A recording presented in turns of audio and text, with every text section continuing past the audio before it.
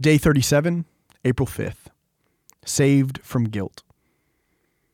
There is no sense in punishing your future for the mistakes of your past. Forgive yourself, grow from it, and then let it go. Melanie Caloris. The major event of the Wednesday of Holy Week was Judas's decision to betray Jesus for 30 silver coins. The faithful through the ages have debated Judas's motives.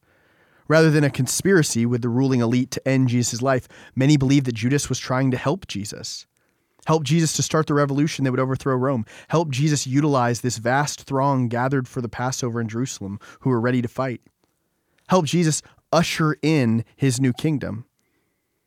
Judas was so caught up in his own agenda that he couldn't hear Jesus sharing that he would be a different kind of savior, one who would conquer through love and not a sword.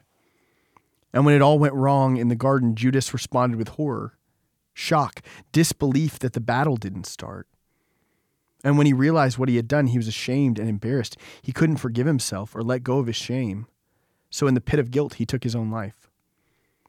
Ultimately, guilt flows from our mistakes when we can't let go of our agendas and trust God's way. Guilt flows when we try to force the dawn rather than let it unfold. Guilt flows from our controlling natures. There's a Jewish folk tale about a young man who aspired to great holiness. After some time working to achieve it, he went to visit his rabbi. "Rabbi," he announced, "I think I have achieved sanctity." "Why do you think that?" asked the rabbi. "Well," responded the young man, "I've been practicing spiritual disciplines for some time, and I've grown quite proficient at them. From the time the sun rises until it sets, I take no food or water. All day long, I serve other people with no expectation of being thanked. If I have temptations of the flesh, I roll in the snow or in the thorn bushes until they go away.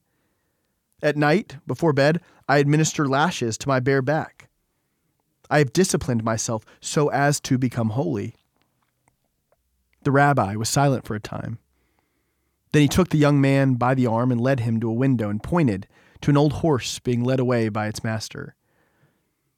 "I've been observing that horse for some time," the rabbi said, "and I've noticed that it doesn't get fed or watered from morning to light.